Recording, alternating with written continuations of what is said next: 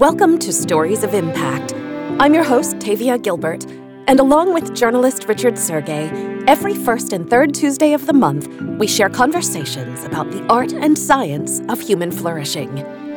Listeners, next week is Thanksgiving, so the subject of our exploration in today's episode is perfectly timed, as Thanksgiving is, at its best, a celebration of human connection, cooperation, and flourishing.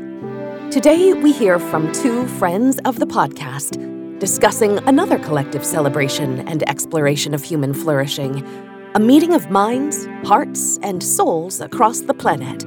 We start today's conversation with Templeton World Charity Foundation President Dr. Andrew Sarrazin, who shares his plans for the upcoming first-ever Global Scientific Conference on Human Flourishing.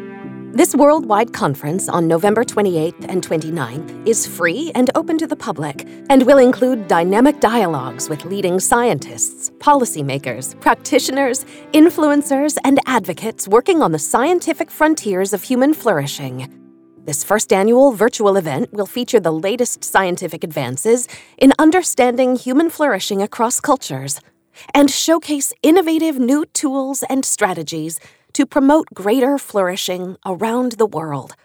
We hope sharing Dr. Sarrazin's inspiration for the event will inspire you to join in. We'd love to have you there. Let's start with why Templeton World Charity Foundation is hosting this global event.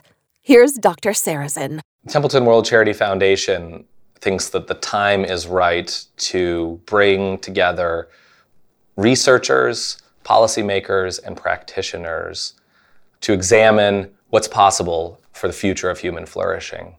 Over the past decade, we've seen a tremendous amount of research activity in positive psychology, in philosophy, and in technology, in cognition, in neuroscience, taking this idea of what is the good life and how do we live it. These are questions that go back millennia. But I think over the last decade specifically, we've seen just a burgeoning of all kinds of research within the academic community. And that's driven by a real sense of human need, that we need to find ways to move past survival as the end goal for our society. Take the word sustainability. Sustainability really is just about keeping what we have. It's about kind of minimizing the uses of our resources just to keep up. That's not a good goal for society. Our goal for society should be more than that. It should be about growth and flourishing and resilience and adaptation to change and learning and possibility and creativity. And so we think this interdisciplinary group of scientists and policymakers, entrepreneurs and innovators can come together to really examine that basic paradigm shift towards flourishing. So moving from a quaint scholarly niche that was only found in maybe some psychology departments or some philosophy departments or maybe some history departments within the academy, and creating an ecosystem that is developing new knowledge and spreading the awareness of that knowledge, as well as production of practical tools. So it's a really exciting moment. Will Templeton World Charity Foundation, Dr. Sarrazin, and the conference attendees be working from a singular shared definition of human flourishing? This topic of defining human flourishing is really important. And so you can put a basket of metrics into a flourishing index, and many have over the years, and they typically sort out into a number of categories. Categories like meaning and purpose, categories like character and virtue, categories like close social relationships, happiness and life satisfaction, and physical and mental health measures. I think while we have a very good working definition of some of the major dimensions of flourishing, there are some clear gaps. So although we might measure meaning and purpose in life, flourishing isn't a static thing. It's dynamic. It unfolds over a lifespan. What may be flourishing and what matters for flourishing in adolescence may be different from middle age. And so we lack that kind of nuanced understanding of the life course. Another knowledge gap that we have is we don't really understand how core aspects of human experience like suffering and adversity and problems and challenges can actually create the conditions for future growth. Sir John Templeton had a phrase that he loved to say, which is that he thought about the earth as a school. So the course of our life is a series of opportunities to learn and grow from. And inevitably, we have challenges. And so the models we have for flourishing don't necessarily incorporate that sense of adversity being core to the human experience and core as an opportunity to learn and grow from.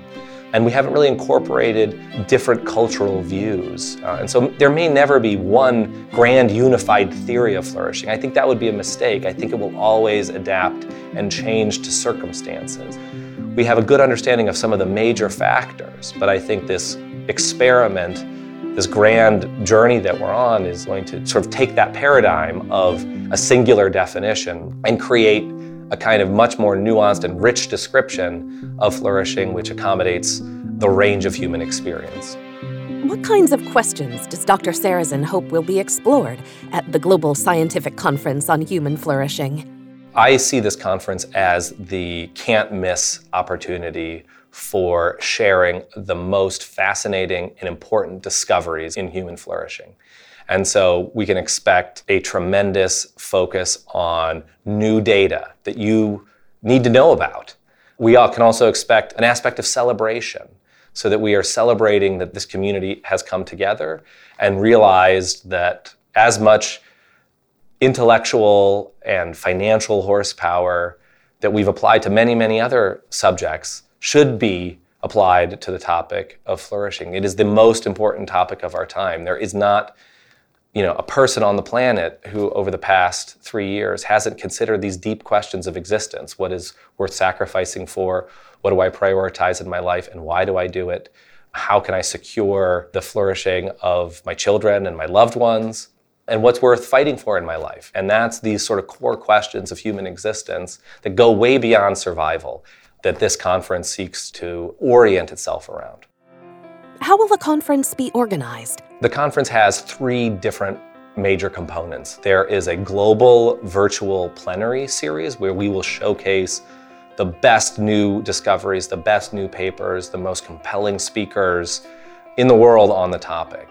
And that will be constructed for both measuring, this question of measuring flourishing, as well as applying those lessons in the real world. Some of those examples include things like forgiveness, which is, I think, core for humanity to grow and prosper, just like listening is, where this is how we live practically in a real world that is imperfect. Part of the global plenary sessions will include celebration, and I think the arts are a great way for us to express joy and an understanding of beauty, which are absolutely core to flourishing. The perception of serenity and joy and beauty come through the creative medium that is core to the human experience. And so we'll definitely showcase those kind of artistic expressions in the plenary sessions. You will also have a number of workshops which will be held in person in various locations around the world that are all happening simultaneously. So you can think about these sort of satellites happening all around the world that orbit around this global, high-powered, high-production value, can't-miss plenary sessions. The workshops range from new paradigms for artificial intelligence, deploying artificial intelligence as a means to care for one another, as a new paradigm. Also includes things like measuring human flourishing in the real world, things like economics in human flourishing. How can the market economy and policies related to the market economy translate into measures that are important for flourishing? We've got an amazing focus also on neuroscience and the different developmental pathways to flourishing that happen during childhood and adolescence. So looking at this from a very basic neuroscience, what's happening in the brain at that time, how do we measure that and map those different factors in terms of positive outcomes for children. And so, anything from economics to artificial intelligence, neuroscience, human psychology, we have workshops focus on all of those areas. And then lastly, we will also have an open call for abstracts where anyone can contribute their new ideas for showcasing either in a spotlight talk or in a book that we will produce and publish on our website platform. Let's turn our attention to one of the presenters at the upcoming conference. Longtime Stories of Impact listeners might remember the Stories We Tell Ourselves episode featuring Dr. Bree Linkenhoker, founder and CEO of Worldview Studio in Menlo Park, California, a collective of brain and behavioral scientists, human-centered designers, and multimedia producers who create innovative learning experiences. What aspects of Dr. Linkenhoker's groundbreaking work in intelligence will be highlighted throughout the Human Flourishing Conference? We're going to be exploring how the very notion of intelligence could change over the next several decades through the lens of human flourishing. We're going to be asking questions about artificial intelligence and collective intelligence and how it might change how we even think about what intelligence is. But importantly, we're going to be doing this through the lens of normative futures, the futures we want. So much of the conversation around artificial intelligence has been focused on, the doomsday scenarios, the nightmare scenarios, and those are important. But if we don't have visions of the kind of future we might want, the future that could be enabled or advanced by changes in technology, then we don't really have anything to shoot for as a society, as entrepreneurs, as people who can make that future come to pass. So we think it's going to be important to spend a couple of days with research into more equitable, more diverse futures so that this group can come together and say, hey, what kind of futures would we want to come to pass? What would those look like? How would humans flourish in different good futures? And then what does that mean for the decisions we might make now? What are Dr. Linkenhoker's plans for the conference conversations around intelligence? I hope and expect that we have different ideas about what intelligence is now and what it could be. When you ask someone who is developing AIs versus someone who's a developmental psychologist versus someone who thinks about intelligence from the lens of global business versus somebody who's in the defense industry, right? You're going to get different visions of what intelligence is. And we're really actually looking forward to hearing those different definitions in their working states now, as well as visions for what we might think of intelligence being in the future. Who will be included in her workshop sessions? We're going to hear from people who are really at the forefront of the technological capabilities that are emerging in the AI space, but also from people who are tracking how AI is being applied in the world at, small to very large levels, how it's transforming the future of work, and also just how we as tool makers of AI are starting to understand what AI is and what it can do in the future better and in different ways. The second panel we'll hear from is on collective intelligence. And that panel is going to be exploring what will it mean to be able to know much, much more than we do now about ourselves and the world around us. How might we act on that information differently? How might we make better decisions, whether that information is about our genomes or our current individual health or the health of our planet or what's going on in our economy globally in real time. The end of the day, we'll have a reflection panel on what we've heard and what some of the major themes have been around human flourishing. Where have they connected to these ideas about, what good futures can be for us as humans living on this planet? The second day, we're going to be working together to create different normative futures on human flourishing and intelligence. So a normative future is one where you say, hey, what kind of future would we want? We've just heard in the day before about all the things that might be happening in AI. We've heard about how collective intelligence could fundamentally change what and how we know about the world and who knows it. Okay, now let's take that information and feed it into some storytelling that we do in small groups around what a good future might look like. What would that good future entail? Paint a picture for us. And then let's walk backwards a little bit and say, how would we get here? What are the regulatory systems? What are the ultimate goals? What are the ethical issues we're going to have to work out? What are the equity and diversity and inclusion issues we're going to have to attend to along this path? And importantly, what are some of the ways we could get off the path if we're not careful along the way? Why are these conversations so vital? We are not trying to predict the future here, but we do want to make sure that we have a diversity of voices contributing to this work about what a good future looks like. We're just at the beginning of understanding how tools that are likely in the early phase of their development can be employed very, very powerfully in many, many different domains. People are working on using AI to do everything from understanding how our discussions societally about immigration have changed over 200 years, right? To understand whether this moment is really especially polarized in the grand history of the United States or not. We know there are people working on AI applications in human movement to eventually be able to predict falls and provide tiny little supports in the clothing that you might wear to prevent those falls. We know there are people who are working on AI in education to be able to provide more individualized instruction at low cost and grand scale across the world. That's just 3 areas, right? There are so many others. And we also know that AI, the tools within AI itself, I shouldn't say itself, maybe themselves, are also taking off really rapidly. There are more calls now to really get under the hood with AI development and understand more of its principles, its structures, so that there's less of a kind of wondrous black box of AI and more of we have a theory, we have a concept, we have things that we can test even in the process of this AI learning from a very complex data set. So the evolution is extremely rapid, but I think what is really important right now is that we're seeing all of this possibility for how AI and relatedly collective intelligence, which often but not always involves the application of AI, can really radically change what we do and how we do it and what we know right now.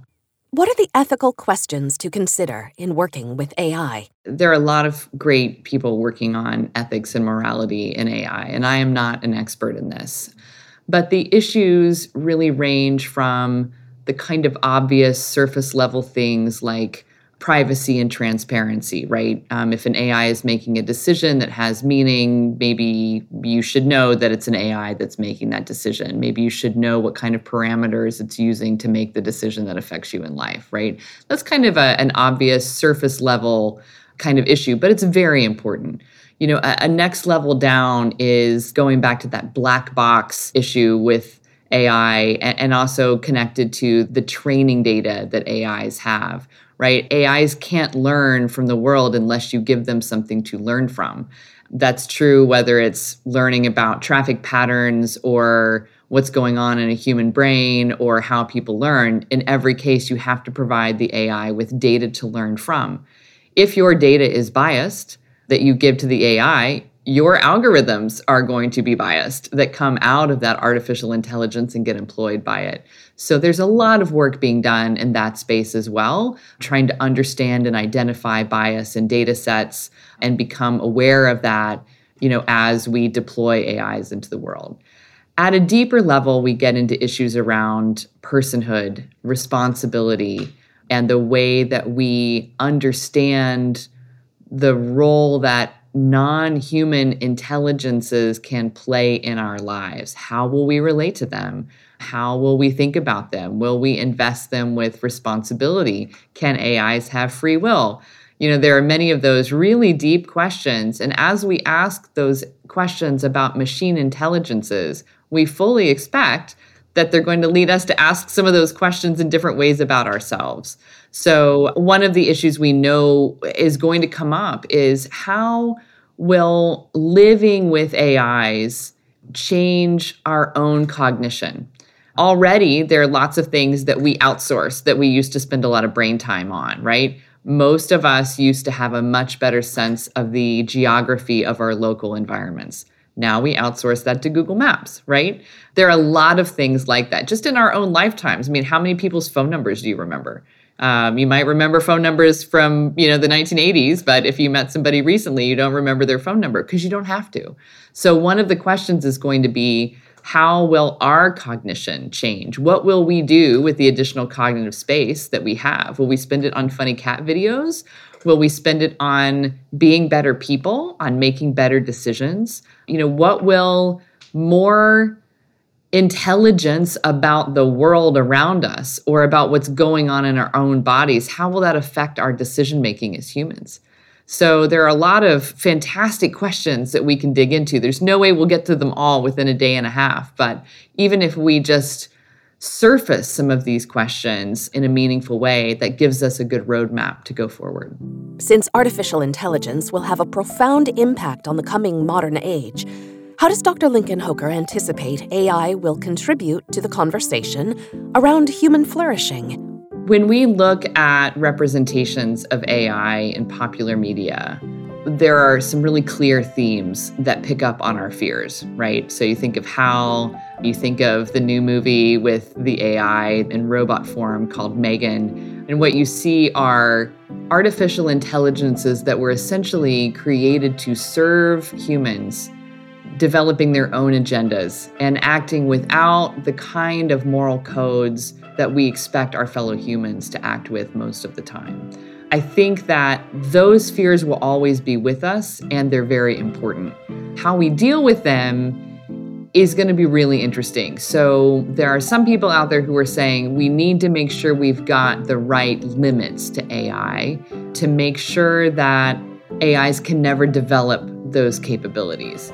There are other people out there saying, no, let's train them on better data sets to enable them to make more moral decisions in the future, and maybe also have some limits there in terms of what kind of power we give them. But I think for the purpose of this conference, one of the big questions is going to be, what role do we want artificial intelligences to play in our lives? I should say, what roles do we want, plural, do we want for artificial intelligence to play in our lives?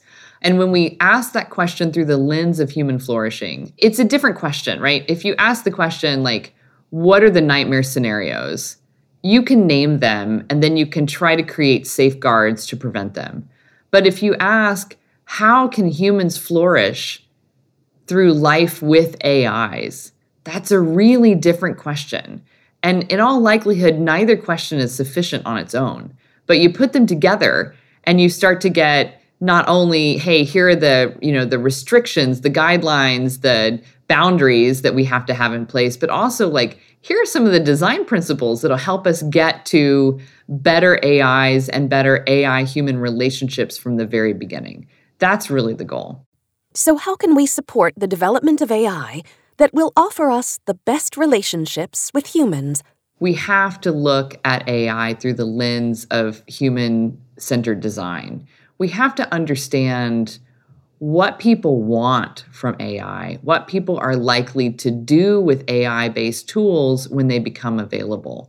One of the things we've seen over and over again in the history of technology is that you often get to unintended consequences when people use a technology in a way that's different from the way that their designers thought that technology would be used.